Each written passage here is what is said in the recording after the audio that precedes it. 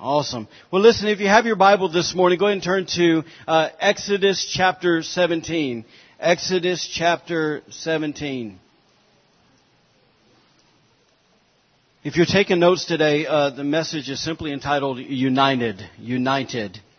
United. Thanks, Jen. United. If you're at Exodus 17, say, oh yeah. Good job. Let's pray. Father, thank you for your word today. God, for people who believe it wholeheartedly, God, from front to back, Lord, we not only believe it, but God, we choose today to be obedient to it and submit to it. Lord, we want to be people, just as Jesus said, God, that built our life upon the rock, that built our life upon the Word. And so, Lord, today we just ask that the Word of God would take root in our hearts greater than before. Father, just give us faith to believe it today and faith and courage to walk it out. So, Lord, we just invite, God, just as a family today, we invite the Holy Spirit to come and just sit in our midst today and do what He does best, and that's teach us today. So, Lord, we, on our side, we just open up our hearts wide and say, Lord, we want to hear whatever you have to say today. God, feel free to encourage us, to correct us, to bring life. However you want to do it today. Father, we just thank you for your life-giving Spirit. In Jesus' name, amen. Amen, amen. Well, listen, last Sunday morning, I was just going through my normal routine. Obviously, we had the Perrys here last week, and so my mind was in a little bit different spot, but I was kind of going through my normal routine. In the middle of last Sunday, I was just downstairs before church. I just heard the Lord speak to my heart today that He wanted me to share with you concerning unity. And initially, my thought was unity, basically unity as a church. And as the week kind of progressed, I felt really impressed in my heart that the Lord just said this simple phrase, basically that He wanted me to think beyond the church and reach into the home. They want me to think beyond the church and reach into the home. He kind of shifted things. And so more specifically, what I want to do today is I want to share with you concerning unity between husband and wife. Now, listen, I'm aware that some of us in this room are not married. And I remember, years, especially when I was in my early 20s before I got married, anytime my pastor would begin to preach on marriage, I checked out. I'm like, oh my gosh, it's one of those lovey-dovey, whatever. Anyways, listen, today what I'm going to share, don't check out. It's just, everything I'm going to share today would be great in any relationship. Okay, if it's with your mom and dad, if it's with a friend, or even this. Here's maybe a better thing I should tell you guys. If you're single in this place today, you should be praying, God, prepare me to be the spouse that I need to be one day. And so when there's a message that comes forth, kind of like today, listen, there's, hundreds and hundreds of books written on marriage, and we're going to get like a small spot today. I mean, you're going to walk away today going, man, you could have covered this, this, and this. Yes, but I'm just going to release what I feel like the Lord's given me, okay? We'll deal with that, and we'll leave the rest up to Him. But listen, if you are single, you should be in your own heart preparing to be the greatest spouse that you could be one day when the Lord says, okay, now's the time. Amen? Amen? Amen. Yes. All right. Somebody got it. I'm with you. Good job. So listen. All right. So I think we would all agree that if there's a lack of unity in our homes, then we will never have the opportunity to truly enjoy the benefits and the blessings of corporate unity as a church. Listen, the reason I say that is because if there's disunity in our homes, when we come to church, we bring that disunity with us. And the opposite is true of when there's unity at home. When we come to church, we bring that unity with us as well. So listen, if we realize it or not, one erodes and chips away at the body life of the church. Okay, so disunity, in other words, if we live in dysfunction, disunity at home, as much as we would like to put on our religious mask when we walk in that door, amen, listen, we can't fake or fool the Holy Ghost. And so, and as much as we think people don't see what maybe we think they don't see, they see it. Is that? It's truth, is it not? Am I being okay? Y'all got to work. I asked the Lord to help me be really encouraging today. So anyways, so listen, but if we know it or not, and I'm not saying this to discourage or dishearten anybody. Listen, every one of us are in a process. I don't care how long you've been married. Jesus is working, all right? He's doing something. But just to understand, so you see the importance, once again, one erodes, talking about disunity, one erodes and chips away at the body life of the church, while the other one, meaning unity, strengthens and brings spiritual health to the body life of the church. Amen. So let me maybe even give you an example. What if the Lord decided to open up the floodgates and then, 15 young couples came in here that were completely dysfunctional? Wouldn't it be awesome to have the type of marriages in this church that are strong, that are in unity, to say, you know what, you're struggling. Why don't you connect with this group and let them mentor you and help you through this? Listen, I'll say this. As far as for Jennifer and I, there's been seasons of our life we sure could have used that. Amen? So listen, with those kind of thoughts in mind, let's read this. Exodus 17. We're going to read verses 8 through 13. I'm going to read from the New Living Translation. If you don't have that translation, maybe just look up at the screens with me. It says this. It says, while the people of Israel were still at Rephidim. I'm from Alabama. That could be wrong. All right? So while the people of Israel were still at Rephidim, the warriors of Amalek attacked them. Moses commanded Joshua, choose some men to go out and fight the army of Amalek for us. It says, tomorrow I will stand at the top of the hill holding the staff of God in my hand. So Joshua did what Moses had commanded and fought the army of Amalek. Meanwhile, Moses, Aaron, and Hur climbed to the top of the hill. Verse 11. It says, and as long as Moses held up the staff in his hand, the Israelites had the they had the advantage, or they prevailed. It says, but whenever he dropped his hand, the Amalekites gained the advantage, or they prevailed. And verse 12 says, Moses' arms soon became so tired he could no longer hold them up. So Aaron and Hur found a stone for him to sit on. It says, then they stood on each side of Moses, holding up his hands, so his hands held steady until sunset. It says, as a result, Joshua overwhelmed. That also means that he completely defeated the army of Amalek in battle. All right, so let me say this. The Bible speaks a whole lot about unity, and it speaks a whole lot about disunity. It's kind of funny. I feel like out of all the passages of Scriptures, I had all kinds of my notes, but God wanted us to focus on this Scripture. And I think it's even maybe a unique one, because maybe your experience is like me, but most of the time I've heard sermons preached from that passage in particular. It always centered around leadership and holding up leadership's arms through prayer and support. Anybody with me? And even though I think that's a great application from that portion of Scripture, that's not the approach we're going to take today. So I'll admit it, it's going to be unique, but here's the way I want to approach this. Are you with me? Here's the approach I want to take. I actually want us to view Moses not as an individual, but I want us to view him as a married couple today. I actually want us to view Moses as a married couple today. All right, so listen, because I'm visual, Kyle says it's because I'm a retired youth pastor, but it's because I'm visual. I want to just put a few people in place today just so we can see a few things, okay? So I'm going to pick this handsome guy right here to be Rephidim for us. Thank you. You're amazing. Appreciate it, Stretch. So anyways, all right, so we're going to do this. I wanted to pick an awesome couple, and that's Mr. Gene and Miss Becky. Shaking his head. But I don't know why. Every time when I kept preparing for this, I kept thinking about these guys. This guy brings a lot of joy to my life. Come on up. He's one of those guys that when you're preaching, you look out, he really encourages you. So come on. These guys are going to be Moses today.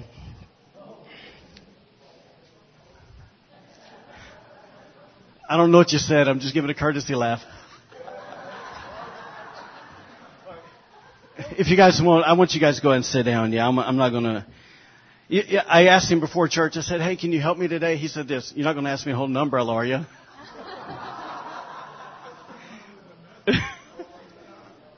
He saw what I put that other poor guy through. That was bad. If you can, just hold that. Thank you, Mr. Gene. All right. So, yep, just keep that side showing. All right. Here we go. So, I guess just for kicks, whatever, just fun. I'm trying to use some different new people today. So, Mr. Michael, can you come up and help me, please? Yep, you. Just stand right here. So everybody say hello, Aaron. All right, so I need a her. What an awful name, right? Her. If your mom's named that, I'm sorry. Okay, so come here, Mr. Bruce. Come on, help me out. Oh, no.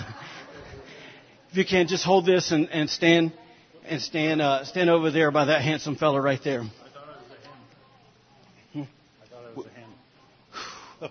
I'm getting in trouble in the front row. All right, here we go. Just stand beside. Don't, boy, come on.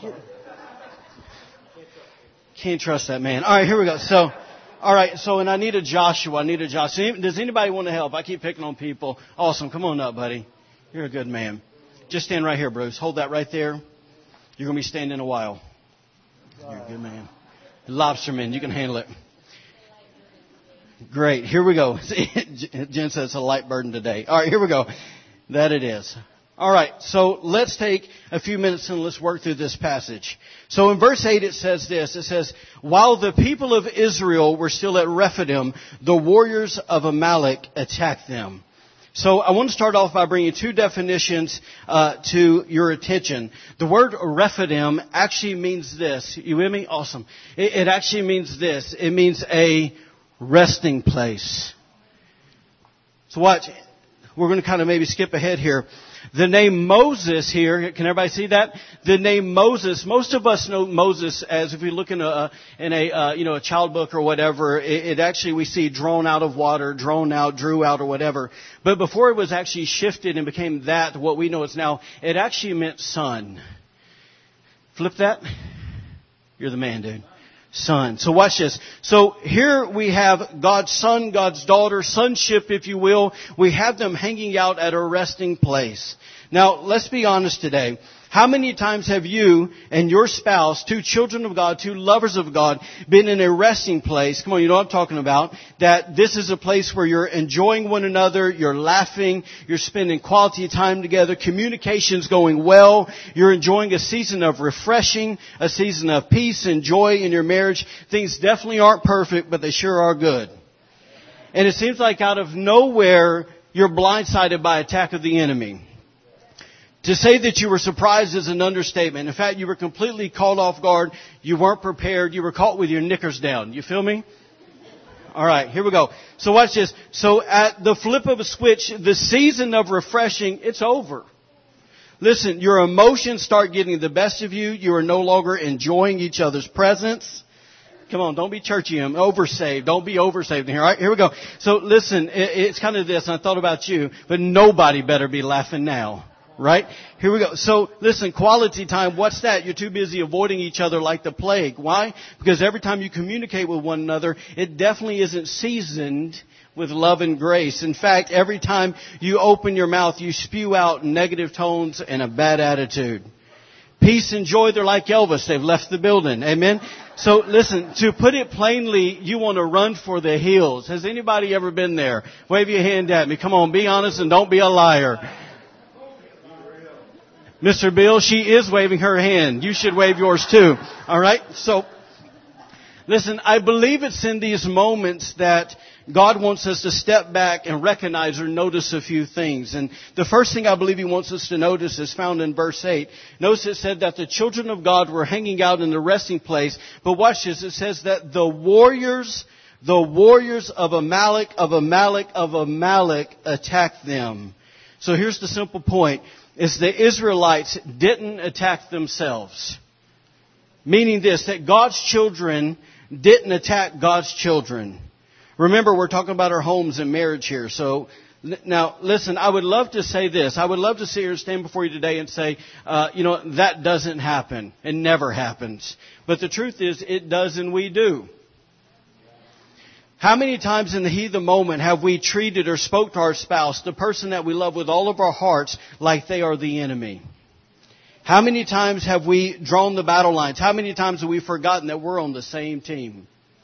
See, the enemy really likes to sit back and watch us put on our verbal boxing gloves and go at it. He loves it. And the reason is because that's one of the best ways that he can cause division in our marriages and in our home. So let me ask you this. Maybe you can wave your hand at me. I'm an interactive kind of guy. So listen, how many of you guys know that a house divided cannot stand? Now, this is the point. The enemy knows that if he can keep us divided, that he can keep us powerless. No, I'm playing. I'm kidding. I need to slow down. Sorry. Wake up. All right, here we go. So listen, if he can keep us divided, he can keep us powerless. That's why he puts all of his best efforts in that. Right? That's why, let me say this, it's why some of us in this room wonder why we can't get ahead in our marriage. Listen, if you think I'm overstating things, remember what the Bible says in 1 Peter 3:7. It says, Husbands likewise dwell with them with understanding. Let me maybe preface this. Men, quit looking at this scripture like it means women are weak, because that's not the case. All right? Yes, we'll go into that more later, but hear it from the right heart. And I probably shouldn't have said that without giving better info behind it, but we won't. Here we go. All right, so husbands likewise dwell with them with understanding, giving honor. Somebody say honor. Honor to your wife as to the weaker vessel, and as being heirs together of the grace of life. Why is he telling us to do this? Watch this. That your prayers may not be hindered. That your prayers may not be hindered. God, why are you not answering my prayers? What's your relationship like with your spouse? Listen, if I'm having issues and I'm always disgruntled and always on the opposite end with my spouse, the Bible clearly says that I'm hindering my prayers. Now, do you not think the enemy doesn't know that? He knows that. Listen, that's why he's going to once again give all this effort to cause disunity in your home, because he realizes that your effectiveness against his kingdom begins. It starts with your prayer life. Great place to say amen. That is our weapon, right? Is praying the word. All right, so we can go more into it. All right, so once again, wave your hand at me if you know that we do not war against flesh and blood. Yes, flesh and blood. Watch this. Don't miss this. Receive it the first time, okay? Did Jesus not say, and the two shall become one flesh? Are you seeing where we're going there? That we do not war against flesh and blood, and Jesus said the two shall become one flesh. I say that to simply remind us this, is that we aren't supposed to war against one another. I'm saying that again and again and again because some of us don't believe that. Listen, we already have a pretty awesome enemy. And I don't mean like cool. I mean he's no slouch. All right? He's good at what he does. He's got a lot of practice, okay? He's been... Let me just say, so he's pretty good at attacking us and making our lives pretty difficult. I say that to say this. He doesn't need your help. He doesn't need it, okay? And listen, that's not saying that anybody in the room is demon-possessed or whatever, but there's times where he plants thoughts in our mind and we have the opportunity to run with it. Yes? That's why we better be people that have the thoughts of God running through that all the time. Because why? Because when a thought comes opposite of that, we can recognize what spirit it is of. Amen? So here's the simple point I'm trying to make here. And I know I've said it, but I'll make it a little bit more clear here. Our spouse is not. Somebody say is not. Our spouse is not our enemy. So listen, we need to quit behaving like they are. Once again, when you began your marriage, however it looked like when you began, you realized that that person was for you and not against you. You realized that that person had good intentions towards you. Nothing's really changed, just life happens. Right? Maybe we can get it this way. Just because you got married doesn't mean that the enemy ran ahead. In fact, I personally believe that when you get married, he turns up the heat. If you don't believe that, stop for a second. Look at the landscape of our nation. I'm not just talking about the homosexual agenda. I'm just talking about marriages in general. Trust me, he's attacking them. Amen? And listen, there's a thing, and I know everybody's got different stories and all that, and I'm not here to throw rocks at anybody. But listen, the statistics of marriages in the church failing, right, divorce rate, shouldn't look the same as what it looks like in the world. It shouldn't. Okay?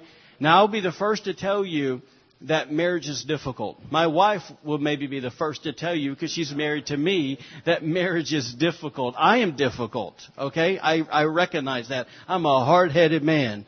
And amen. Him too. And listen, I recognize that, but there's this thing about, if Jesus is the center, hell and high water, we're going to make it.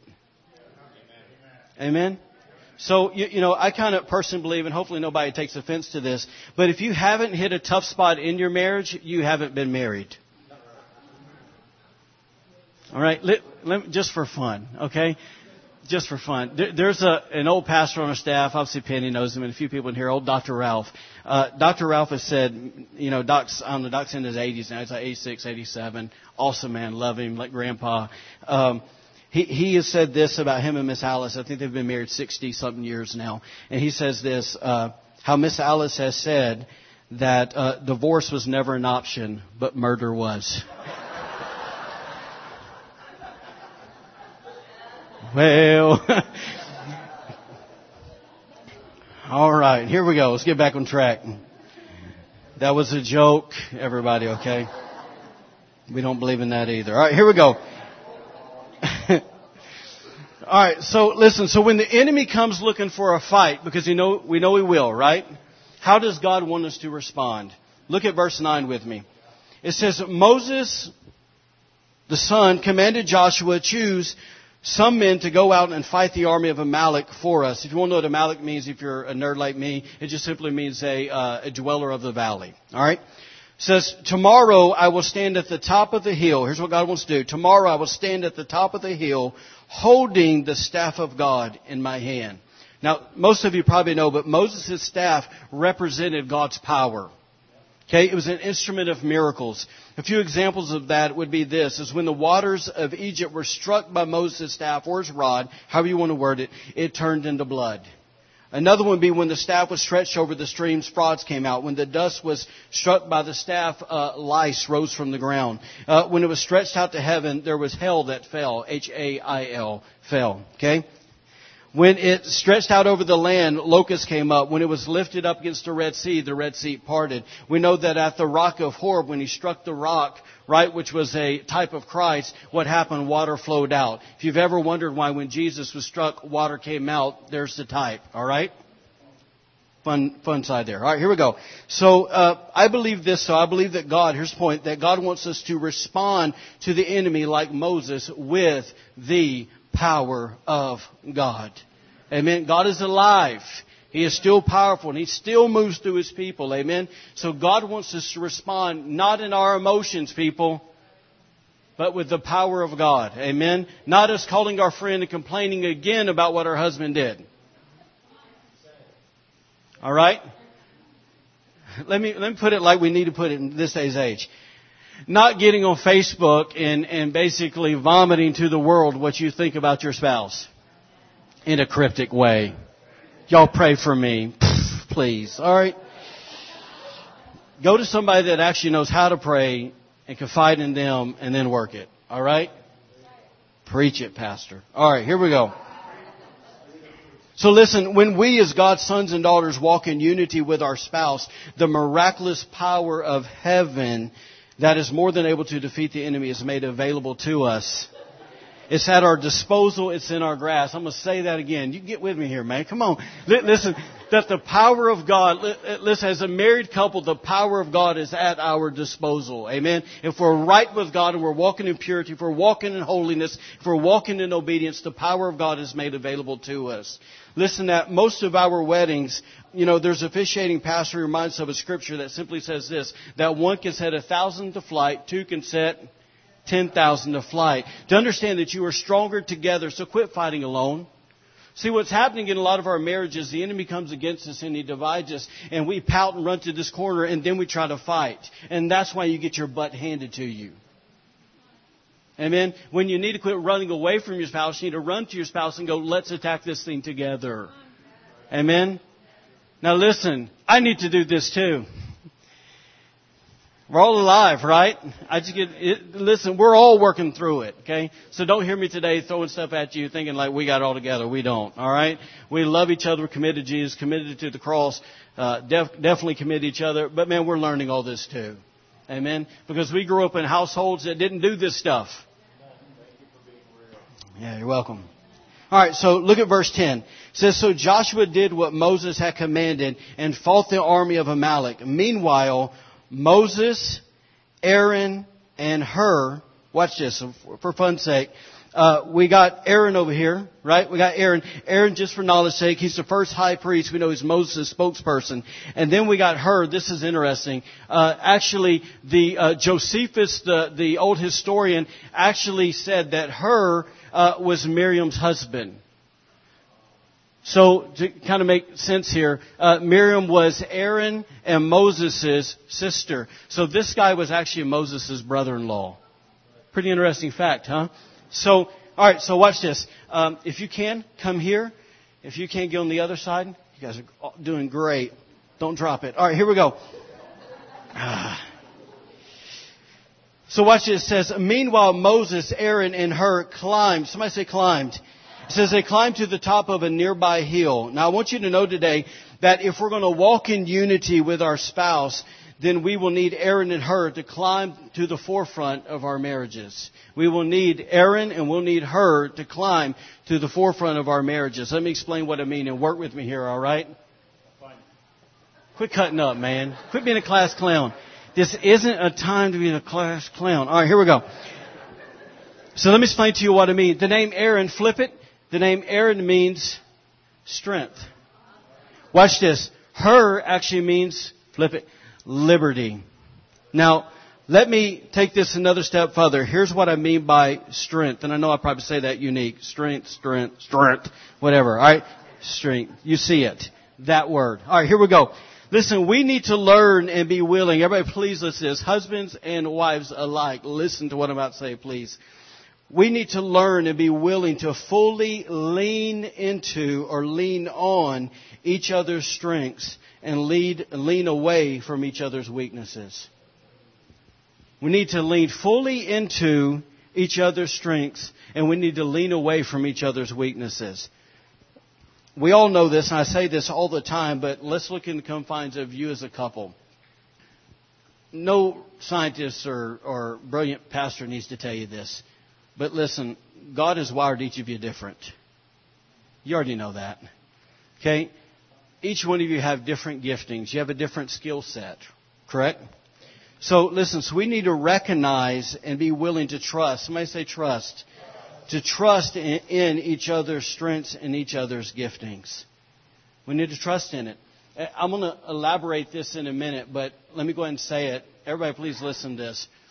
Too often, because of our immaturity in Christ, as immaturity and insecurity as people, we want our spouse. I saw about you some example, and he's definitely not my spouse. So we need to get with our spouse and quit being a big baby and go, well, you just need to see what's good in me. I'm so tired of that story, y'all. Is that okay to say that? Listen, if we would just remove selfishness out of our marriages, we'd be doing so much better. But what happens is we want somebody to notice us so much, we never stop to notice them. If you get your eyes off you, things might go a lot better. Amen? Amen. All right.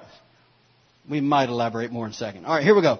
So we need to give room for our spouse. Once again, we're talking about strengths. We're talking about Aaron here, him climbing to the forefront. We need to give room for our spouse to operate in their strengths. Watch this. When we don't trust and release our spouse, we not only kill unity in our marriages, but we actually can suffocate the life and the joy right out of them. Listen, some of us need to stop being so doggone controlling, and we need to let them breathe. We need to give them some room. All right? Listen, if you are... Here, I'll just insert this here. Okay? I'll be open with you. Jen and I were in a really tough spot in our marriage. This was, probably 4 or 5 years ago. We were just in a season, probably about 6 months, where it wasn't going well. Okay? Once again, loved God, prayed, doing the right thing. We just weren't. It just wasn't healthy. There were some things that we got out of balance on, and got out of kilter on, and things just weren't going well. And we actually we sat down with Brian and Leah at their house, and while we were talking, obviously, whatever, we're all in the ministry there, we're all full-time in ministry, all giving our lives to the gospel, all this, and we're sitting there, and we just invite the Holy Spirit to come and to speak. And in the middle of that, basically the Lord spoke to Brian concerning me. Thanks, Brian. Speak to her. So, selfish. All right, anyway, but he said this. He goes, man, I just basically feel like the Lord wants to point out that you've been treating Jen like one of your interns. And watch this. My life consisted, 60 hours a week of running a school of ministry, running a youth ministry, and I was, I can't tell you how many hours a day somebody was sitting in my office, and it was mentor, father mode, teach mode, pastor mode, and we're dealing with issues, right? And we're trying to get these young people prepared to go be effective in the kingdom. And sometimes to be effective in the kingdom, you got to deal with the weak spots. Right? In other words, it's sitting there with young men and young women and saying, unless you get that in order, God can never trust you to be in ministry. You'll never be able to lead people. Okay? Without going into tons of details. But the problem I had is when I would come home and I would go through that door, I would forget that I wasn't her pastor, teacher, mentor. I was her husband. And so I was treating her and expecting her, pointing out the negative. You got to get this if you want to go. And I would do all of that with her very unintentionally. But once again, when you grow up and you don't know how to be a dad or a husband, you're learning on the fly. And you learn by falling on your face a lot. But I recognized that day that I was trying to control my wife and I was trying to somehow treat her as if she was a ministry student. Anybody with me? So let me say this. Your wife isn't your employee. She's your wife. Amen? Listen, we come from an army town, right? Or at least we lived there 14 years. I lived there 14 years. She lived there 12. I watched husband after husband, even mom after mom, because women are military too, right? They would come home and they would treat their kids like they were one of their soldiers. And as a youth pastor, meeting again and again and again with these kids, and mom and dad are just beating them down. Right? And there's no joy, no relationship. It's just always dropping the hammer. Are you follow me today? So whichever way you want to maybe word it, because there's different examples there that I'm not using. But the bottom line is somewhere in your heart, you got to realize that that's your partner for life.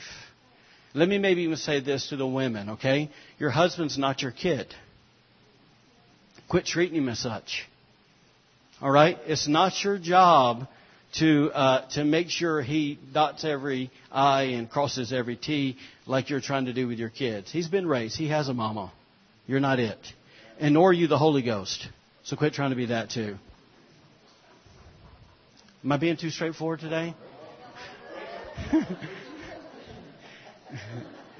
Jen just said something really good.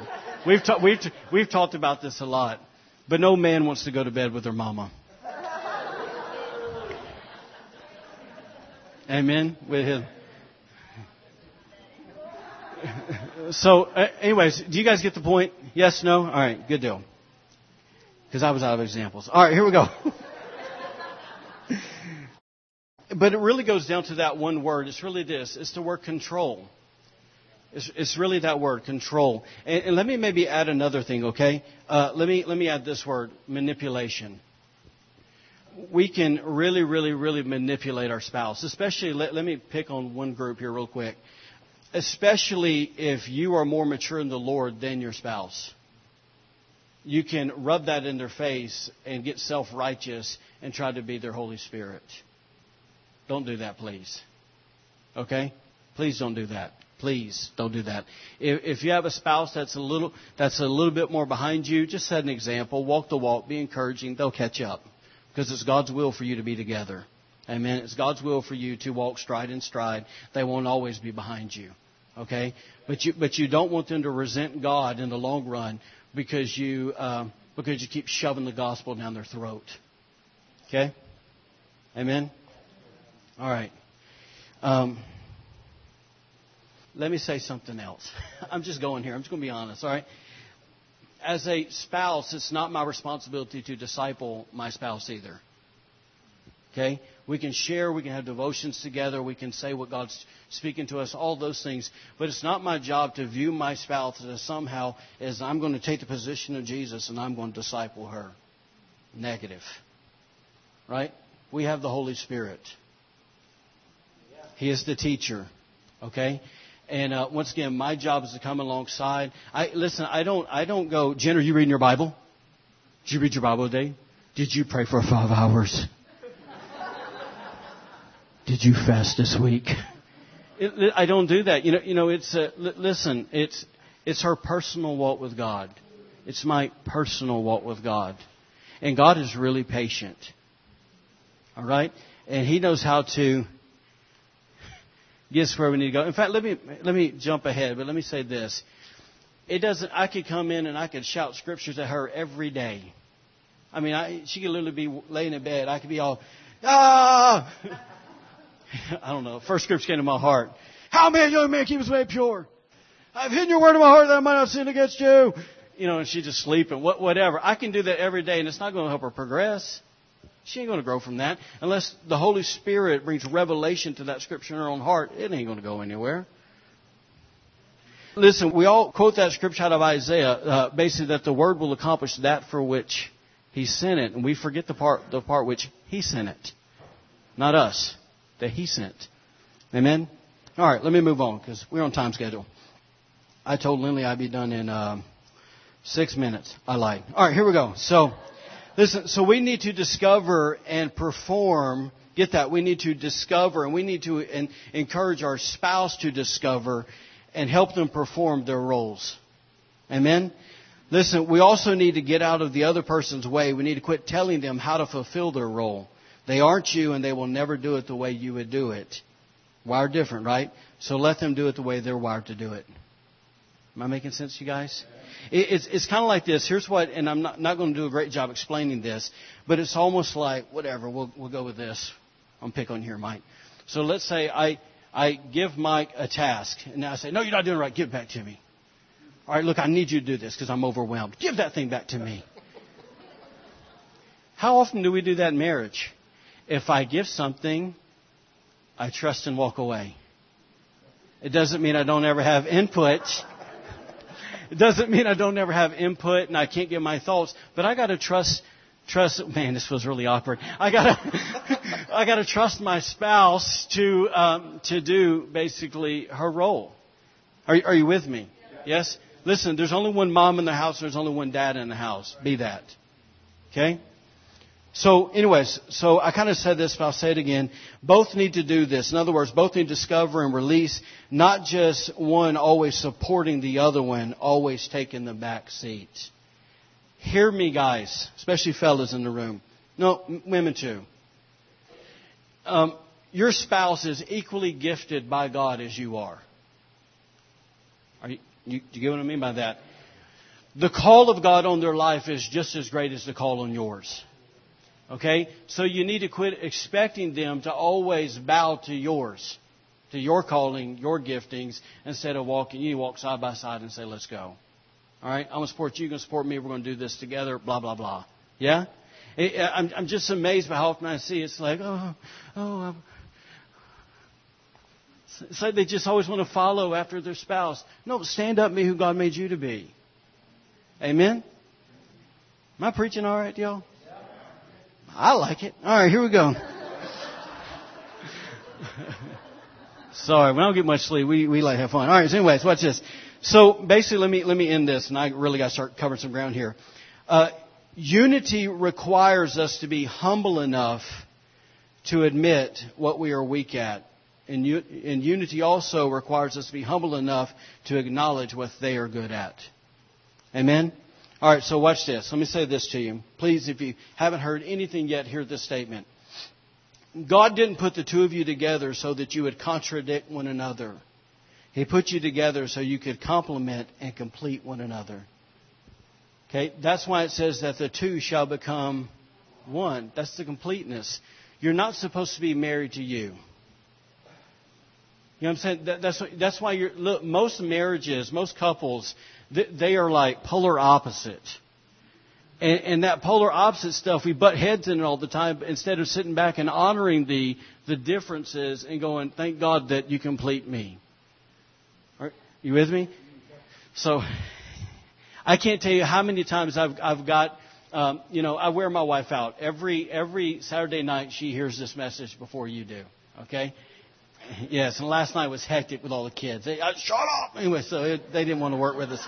They kept interrupting. But I can't tell you how many times I've wanted to do something, and Jen go, you maybe should say it this way. And I go, and at first, like even last night, I was like, no, this is the way I'm going to say it. She walked out of the room. I changed it because I knew it was like the Lord was like, no, she's right. You need to change that. But that's, yeah, I did. Yeah. So, yeah.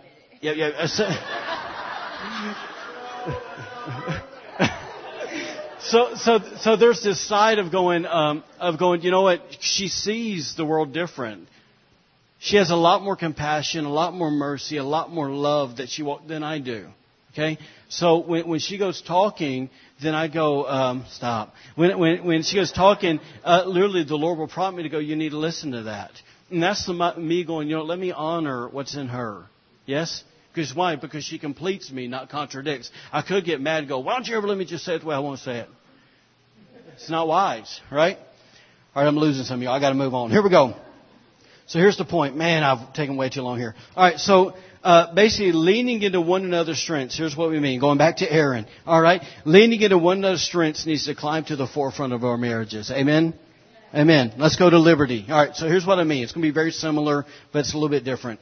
We need to give our spouses the freedom to be who God created them to be. I say this because, watch this, it's easy for us to lean into or major on each other's weaknesses and shortcomings when we should be majoring on each other's strengths and successes. Now, here's what's funny about this. Okay, I'll get this with the liberty side. Isn't it funny that the things that we used to think were cute when we were dating drive us up the wall right now? It's like we used to go, oh, that's just cute. Oh, that's them. Oh. And I was going, God, I wish I could strangle them, you know. But, and it's the same. Is that not true? Yeah, it is true. Amen. Thank you for being honest. We appreciate you. All right. Rest of you, repent. All right, here we go. But listen, as your pastor, I want you to know, listen, they were that way before they met you.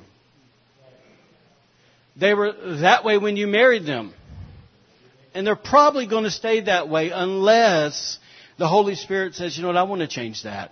And watch this. And He'll speak to them. And more than likely it won't come through you. Is that okay to say that to y'all? Listen, it's understanding that if I keep pushing and pushing and pushing and pushing for change, I'm going to end up getting the opposite result that I'm really looking for. Because instead of getting them to love me more, I'm actually going to push them away. So watch this. With that said, there is a balance to this, okay? Let me give you the whole flip side. And this is where I say we can't cover everything. But God hasn't called one of the spouse in that relationship to be the doormat. Okay? And it's definitely not God's will for you as one spouse to continue to enable your spouse's dysfunction and allow them to be somebody different than God created them to be. So there's the side where we trust God, and then there's the time where we got to be led by the Holy Spirit of knowing when. Everybody say timing. That's huge, of knowing when to say something to our spouse. And watch this. As two people who really love each other, we should be able to be honest with one another. Amen? Fellas, embrace yourself. Next part. Thank you. Embrace this next part. We should be able to hear each other's hearts and concerns without getting defensive, insecure, and angry. That's when it gets real right there, isn't it? Of when they come and when they go, hey, I need to tell you something. How many times do we get defensive, insecure, and angry? Instead of, once again, rewinding it and going, you know what, I love this person. If I really love them like I say I love them, I should be willing to make the adjustments that they're asking for. Okay? I should be willing to make it. Because, once again, I need to remember they're for me, they're not against me. We're on the same team. They're not my enemy. They're not saying this because they're after me. They're not saying this to get me. They're saying this because they're wanting us to have a healthier marriage. So let me kind of end this liberty side with this. Once again, we want Aaron, or we want strength, and we want her or liberty to come to the forefront of our marriages. But let me say this in this way as far as liberty. This might explain what I mean better. It's freedom to be ourselves, and it's us being confident that our spouse accepts us, loves us, and celebrates who we are. That needs to climb to the top of the mountain. It needs to climb to the forefront of our marriage. And it's also this, that freedom to communicate honestly and openly with one another needs to climb to the forefront of our marriage. Are y'all okay today? Is that too real? All right, here's the point. When we're willing to invite Aaron and her strength and liberty to climb to the forefront of our marriage, they will always bring unity, security, and support with them. And when we have unity, security, and support in our marriage, it sure does make the fighting a whole lot easier when it comes. What it means fighting with the enemy, not each other. Okay? All right, so look back at verse 11, and we're going to land this thing. It says in verse 11, it says, as long as Moses held up the staff in his hand, the Israelites had the advantage, or once again, they prevailed. But whenever he dropped his hand, the Amalekites gained the advantage, or they prevailed. So the main point from this entire passage here is as long as we stay in unity, we as a couple will prevail against the enemy. But the moment that lack of unity comes into our lives, comes into our message, the enemy's going to prevail against us. Okay? It's this. Recognize today that the enemy hasn't called you to live defeated lives. In other words, it is, or God hasn't called you, to live defeated lives. That it is nowhere in the plan of God for you to think, man, and I don't like this word, but I'm going to say it because I want to just be clear, that it's not God's will for you to go, well, my marriage is going to suck. Always. That's not the will of God. Somewhere along the line, you got to invite Him in. You got to be willing to change. You want to be open and say, Lord, we need you to come and take control. Amen. Amen. It's just, listen, this mentality that, in other words, with my partner, I shouldn't suffer through life. I shouldn't dread life. And don't believe the lie that, well, God's releasing me because He wants me to be happy. Wrong. You made a covenant. Get right with Jesus, both of you, and make the changes. And God, you'll enjoy life. Amen. All right, here we go. Let's continue. Verse 12. It says, Moses' arms soon became so tired that he could no longer lift them. So Aaron and Hur, we kind of did it prematurely, but these guys found a stone for him to sit on. So who's the stone that our marriage should be sitting on? It's Jesus. The Bible says in 1 Peter 2:6, it says, therefore it is also contained in the Scriptures, behold, I lay in Zion a chief cornerstone. I'm not sure if you can see it. Cornerstone, elect, precious. And it says, and he who believes on Him, or the couple that believes on Him, the couple that makes Him the cornerstone of their marriage, it says, will by no means be put to shame. So, watch this. For true identity to work, let me just move here fast. For true unity to work in our marriages, the husband and the wife both need to be currently, it's key word, currently grounded in the Word of God. The reason I say that is because, listen, guy, I don't care what you learned 10 years ago. What's he saying now? Okay, if you're both not currently grounded in hearing the voice of God now and not living off old manna, right, then guess what? Then you're going to walk in unity. It's kind of, let me maybe put it this way, the kind of mentality is when I think it's Genesis 32, when Abraham, the Lord spoke to him and said, basically, go sacrifice your son. And he said, what? He said, me and the boy go worship, right? And they go up the hill. He's obeying God. And when they got up there and obviously built an altar, put Isaac on it, and he went to go kill him, and the Lord said, stop, right? What would happen if he was not currently grounded in the Word? That should show you the importance of why we need to be hearing God daily. Yes, and understanding, God, what are you doing now? So once again, what I see a lot of times is basically one spouse is kind of flippant with the Word and the other one's totally in it. They're not going to be operating in unity like God really wants. They're not going to. In this battle, yeah, Miss Stanley, for no reason, baby. All right, here we go. I want you to notice something. In this entire battle, Moses, the married couple, Gene and Miss Becky, right? Notice they were never doing the actual fighting. They never actually fought the enemy themselves, right? But what happened is it was Joshua who was doing the fighting for them. Their unity gave Joshua the ability to fight for them. So what does Joshua's name mean? Flip the sign. The name Joshua actually means Yahweh, or God is my salvation. So the name Joshua or Yahshua is actually where we get the Greek translation of Yeshua, which is Jesus. You don't hear me today. So there's that part when we as a married couple, when we have unity, we are given the Lord the ability to fight for us. Are y'all hear me today? Listen, if we was in black church, y'all be shouting, all right? I want you to know that. So, why? All right, anyway, sorry. Anyways, thanks, y'all. All right, here we go. So listen, it is the fact that, that when we are in unity, literally, we take our hands off the wheel. We're praying, doing our work, and God begins to fight for us. But the moment, once again, that we're in disunity, we hinder the Lord for actually fighting for us. Yes? Amen. So I don't know about you, but I definitely want the Lord to fight for us.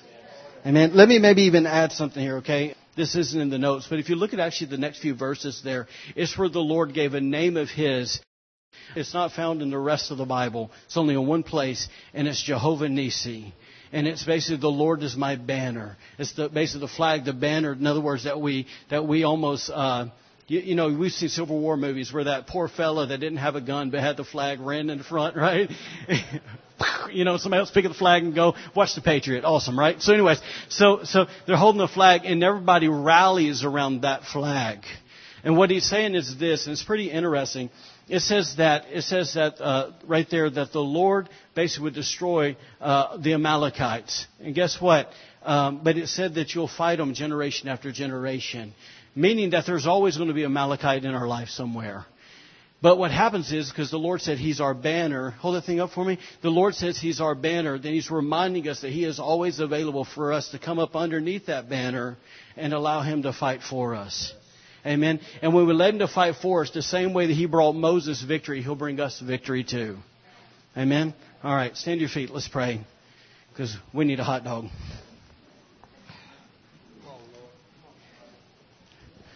You guys are awesome.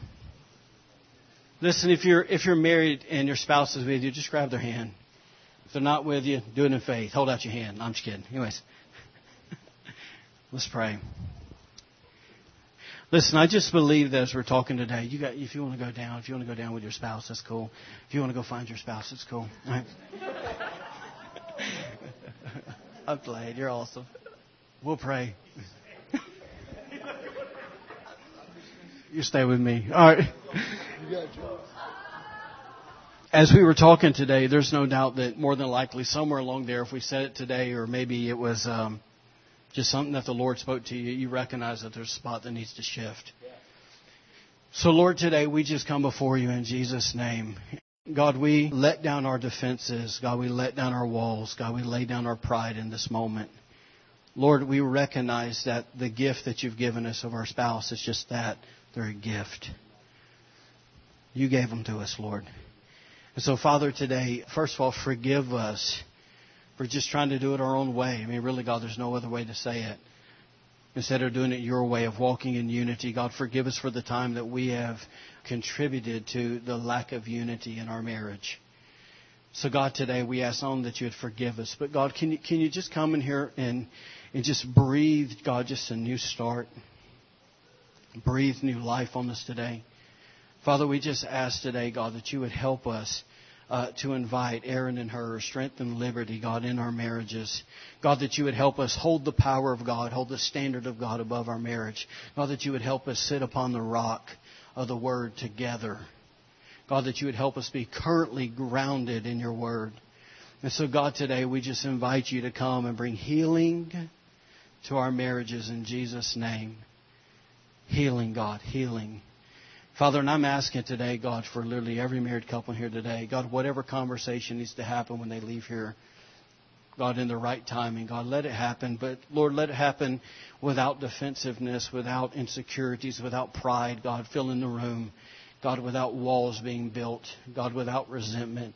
God, without fear. God, we just lay it down and say, Lord, can you just help us communicate in the way that you designed us to communicate as people that are on the same team, on the same side, God, that are for each other, not against each other. And Lord, whatever adjustments and just shifts that we need to make in our own marriage so we can be healthy, so we can have unity, God, so our families can be in a better condition, in a better spot. God, we ask you to do it today. God, we ask, God, that you would give us the courage to communicate.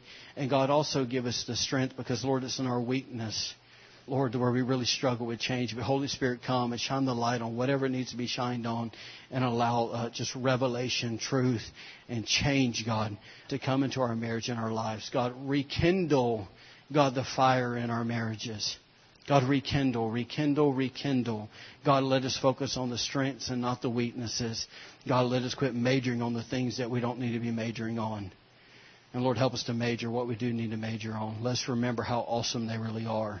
What a gift they are. So, Father, today, just put your hand, put your firebrand, God, on every marriage in this room today, God, and do only what you can do. That which is impossible with man is very possible with you. God, thank you, God, that you have called us to enjoy our spouse and to have life and friendship and fellowship and companionship just together, God, companionship. Father, thank you that you said, God, that we're better together than we are alone, and we're stronger together than we are alone. So, Lord, help those things and those spiritual truths to be established in our hearts today. In Jesus' name we pray. Amen.